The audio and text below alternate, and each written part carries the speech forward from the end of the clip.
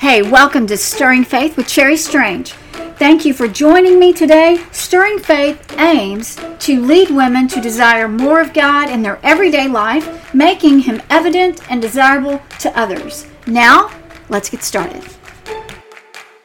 Hey, welcome to the podcast. Last week, I want you to know that I was discovered. COVID had kind of kept my identity under wraps pretty well, but with the building change coming, my cover was blown, and the phone call came. The woman said, "Mrs. Strange, we just realized you have 4 kids coming into the band in the fall, and we were hoping that you would be able to help us with something." Well, my first and honest reaction was to delete the message. It was a message, because the number that showed up on my phone was from West Palm Beach, Florida. We do not live in West Palm Beach, Florida, or anywhere close to that. That's always someone wanting to help me pay my unpaid taxes, or help me redo my school loan, which does not exist, or remind me that there is a warrant out for my arrest. Some nonsense like that. If you are not a number I recognize, I do not answer. And sometimes, even if I do recognize it, I don't answer it. I love using my phone for most other things besides talking. If you call me, I'm likely not going to answer. So it was with this woman from West Palm Beach, Florida. But after a few days, I decided I needed to return the call and actually converse with the representative and find out what they needed, because I do indeed have 4 kids in the band and will have for the next few years. I called her back and asked what I could do for her. The skinny of it is to take on a load of responsibility. Either organize all the box trucks and the trailers every time we have to travel, or be in charge of the uniforms for hundreds of kids, size everyone, keep everything in line, or be the president. Honestly, I'm leaning towards being the president. At least I know how to do that. Apparently, no one wants to step up and take the lead in these areas where leadership is needed, namely, the main lead role. This reminded me of this situation. I was attending a church that we had been at for almost a decade, where there was no women's minister at the time. In many churches, that role is almost non-existent these days, or it's done by a team, or if you're lucky, you've got a part-time person. We had none of the above. Since my passion is women's ministry, and I spent several weeks during the year at other places where they're doing it really well, I approached our leadership about possibly offering a meeting to see if anyone was interested in maybe pulling something together. Not official, but just sort of pulling something together. Well, I received the blessing, and we scheduled the first meeting. Then the second, and after the third, I no longer scheduled anything, because most people came with some fringe idea or project they wanted to do. We made zero progress during those days, and no one seemed to be able to find the forest for a tree that was right in front of them. We needed a cohesive ministry plan, a plan that was anchored in theology, built on a biblical model with actionable steps we could implement and lead others to do the same. But that was going to take real leadership, and we didn't have any, and nor was there a plan to bring any on. And I just looked around that room and I thought, we're going to get nowhere, because everybody wants to do their own thing, which is not cohesive nor a ministry plan. These two experiences illuminate the real need for godly leadership you and I experience in real life through different seasons. I want to suggest that each of us can grow in our leadership abilities in order to lead well in whatever capacity the Lord directs. I can be confident of this because Jesus himself teaches this principle, and it's cited across Scripture.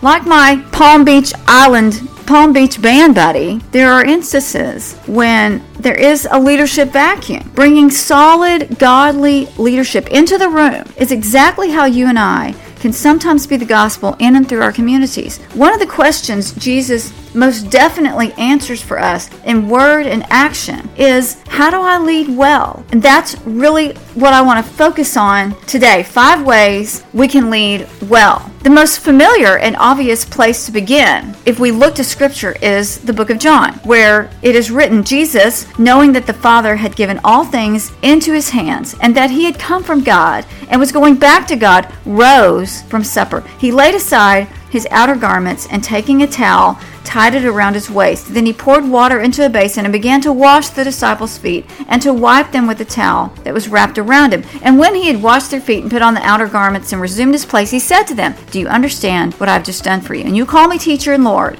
and you're right, for so I am.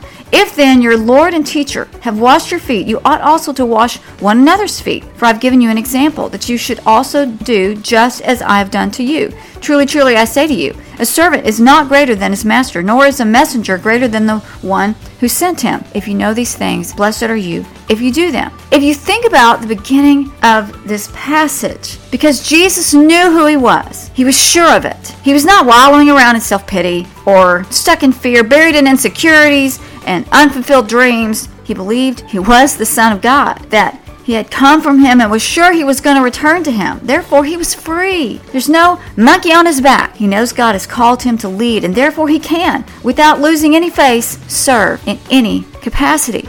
Jesus demonstrates this in a most vivid way, doing a job none of them were willing to do. The objective in leading is to serve. Everything they did from that point on was to spill out of this reality, and this became evident through the life of Jesus and his death, which Paul so greatly articulates in Philippians 2, where he writes, though he was in the form of God, Jesus he's speaking of, did not count equality with God a thing to be grasped, but emptied himself, taking the form of a servant. And what Paul encourages readers to do is to have this same mindset. This servant leadership mindset is the model, the overarching umbrella over which all other aspects stem out of. And from this mindset, we can take some elements from Jesus to help us learn how to lead well. Bill Lawrence, who's the president of Leader Formation International at Bible.com, says that leadership is an act of influencing or serving others out of Christ's interests in their lives so that they accomplish God's purposes for and through them. That's exactly what we're going to be talking about as we look at 5 elements that Jesus teaches. Current leadership training is really all over the map if you do anything in leadership development. My husband is in leadership positions both vocationally and through the church. He informs me that some of the latest theory is that there are different types of leadership giftedness that right now is being termed like genius. Basically, that one person cannot possibly lead in all of the different facets that an organization or entity needs in order to thrive. And I'm sort of prone to buy into this based on propensities and personalities and really personal experiences. But Jesus is in a class by himself. He's a guru when it comes to learning how to lead in a way that reflects the Father and kingdom purposes. One thing Jesus does as a leader is cast a vision. Think about the types of parables recorded. They are not all over the map like we think they would be if you're only going to lead for 3 years and you really need to get everything out that's possibly going to happen in the next to eternity. You'd want to leave no stone unturned, but he doesn't leave us with a wealth of new do's and don'ts. Instead, he casts a vision for those who are going to follow. In Matthew 13:44, Jesus begins with the vision of the kingdom of heaven, saying, the kingdom of heaven is like a treasure hidden in a field. When a man found it, he hid it again, and in his joy he went and sold all he had and bought that field. Then the very next verse he says, again, the kingdom of heaven is like a merchant in search of fine pearls. And then in chapter 22, he says, the kingdom of heaven may be compared to a king. And he goes on. And then in Mark 4:26, it's written that the kingdom of heaven is as if a man could scatter seeds on the ground. And then in Luke 17, he added another aspect. When asked by the Pharisees when the kingdom of God would come, Jesus replied, the kingdom of God will not come with observable signs, nor will people say, look, here it is, or there it is, for you see the kingdom of God is in your midst. It was central to the ministry of Jesus to help people understand, or at least have a conception of the kingdom of God. He was casting a vision. Another example offered is his preparation of the disciples for his death and resurrection. He tells them before anything happens, but they do not understand. He casts this vision for what's going to come. Not only the difficult moments, but the hope that is theirs to come. Matthew 16:21 says, from that time on, Jesus began to explain to his disciples that he must go to Jerusalem and suffer many things at the hands of the elders and the chief priests and the teachers of the law, and that he must be killed and on the 3rd day be raised to life.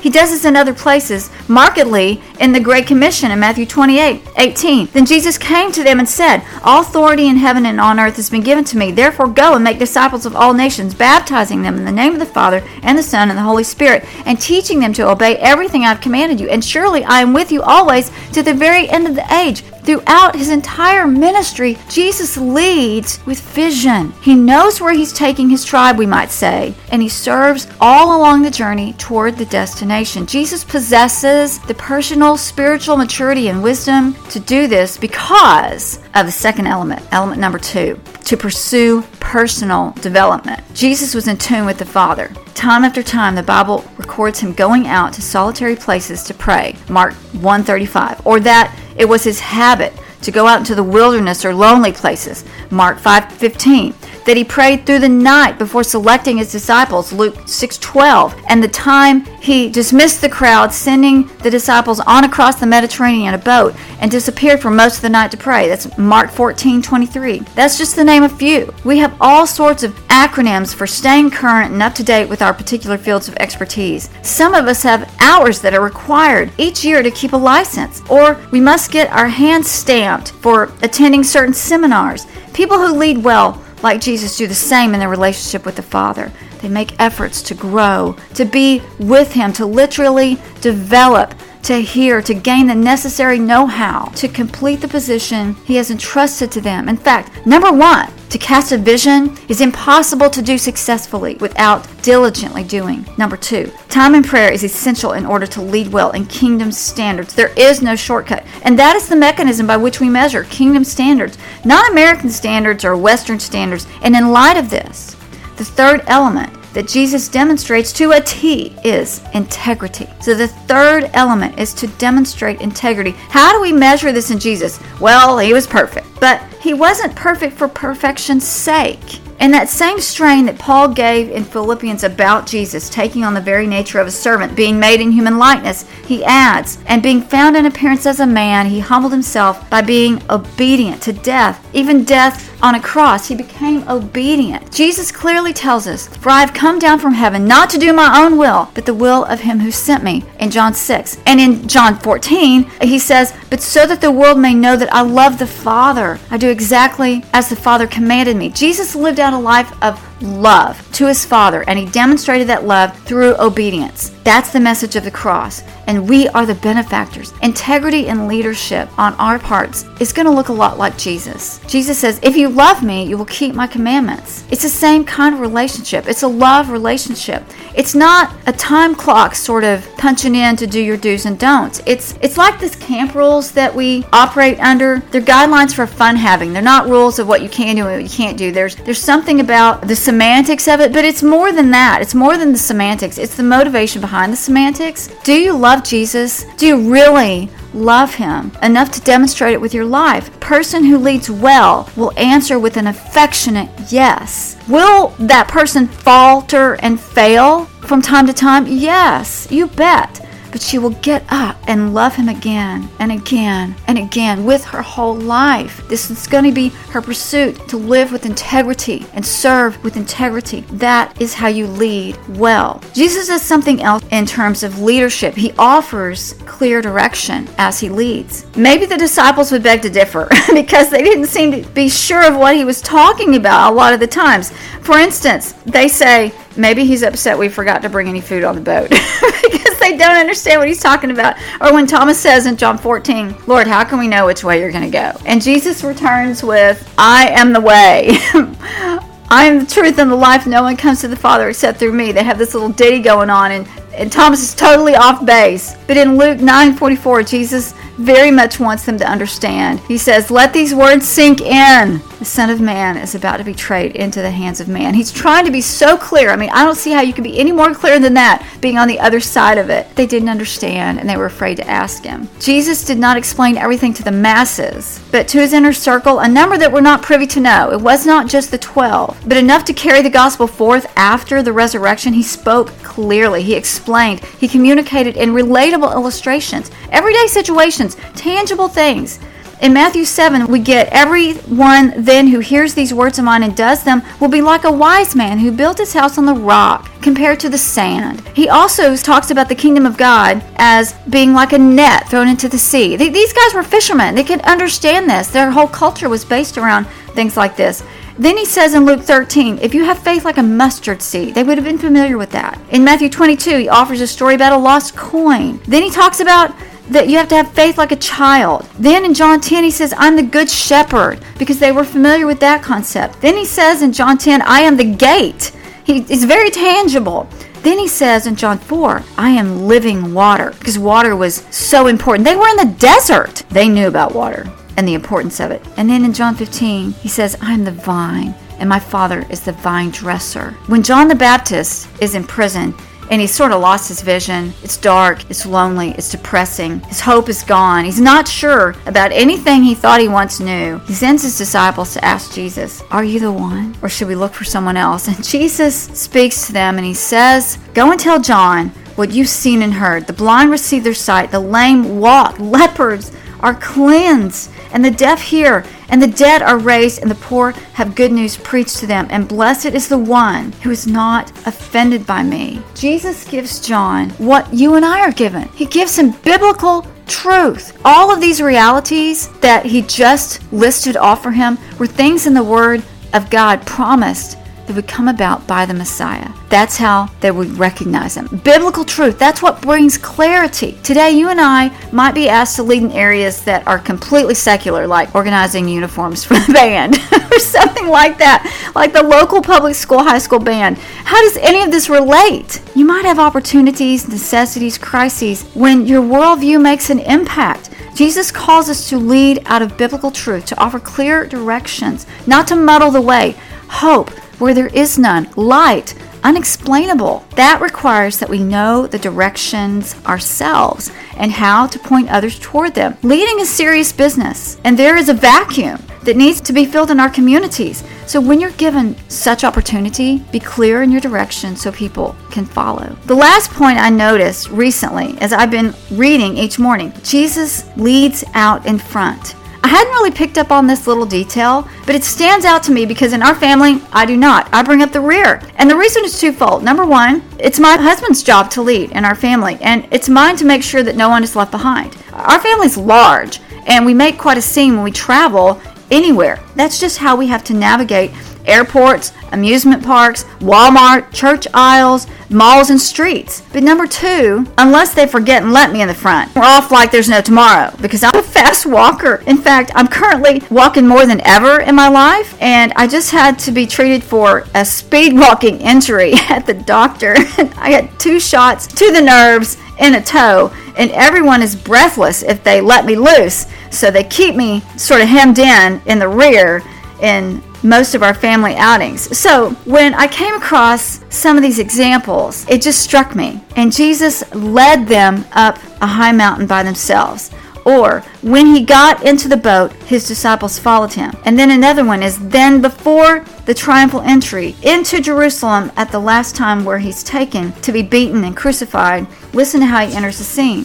They were on their way up to Jerusalem with Jesus leading the way. And the disciples were astonished, while those who followed were afraid. Even after the resurrection, it says, and he led them out as far as Bethany. He lifted his hands and blessed them, and he was carried away. Jesus leads. He leads well, out in front, taking the heat, the hard questions, showing the way, and reminding us not to be afraid, to step out. Just maybe you needed this reminder, this encouragement, this kick, to call that woman badgering you about serving back, to serve, to lead well like Jesus. When given the opportunity, cast a vision. Always be pursuing personal development with the Lord. Demonstrate integrity, offer clear direction, and lead out in front. Let me remind you that we have resources for you that are free right now. These will maybe be some of the last resources like this that are going to be free. We have provided you with a 30-day reading plan that you can go deeper in your own personal study with. Along with that, there's going to be a writing plan and a journal for you. So go ahead and access these resources while you can and take advantage of it. All you have to do is go to the website, and there's a bar across it that says free reading plan, and you just click on it and provide your email, and you will get those resources.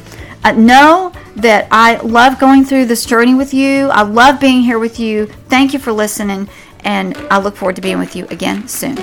Hey, thanks for tuning in to the Stirring Faith Podcast. We plan to release a new episode once a week, and I would invite you to become a subscriber because it makes it so much easier. Please remember to rate, review, and share the podcast. You may never know the difference that you can make by just making a recommendation and sharing a resource. So please pass along what you find here. Don't keep it to yourself. It's so easy to do. Post it from Spotify into your stories. I would personally be grateful. And remember, there is more truth-saturated, gospel-centered, spiritually insightful resources at your fingertips. Just go to www.sheyearns.com, where you're going to find more reading plans, videos, articles, and other resources, more than there's ever been before, to help stir more desire for God into your everyday life. I'm Cherry Strange, and it is always a pleasure to meet you here.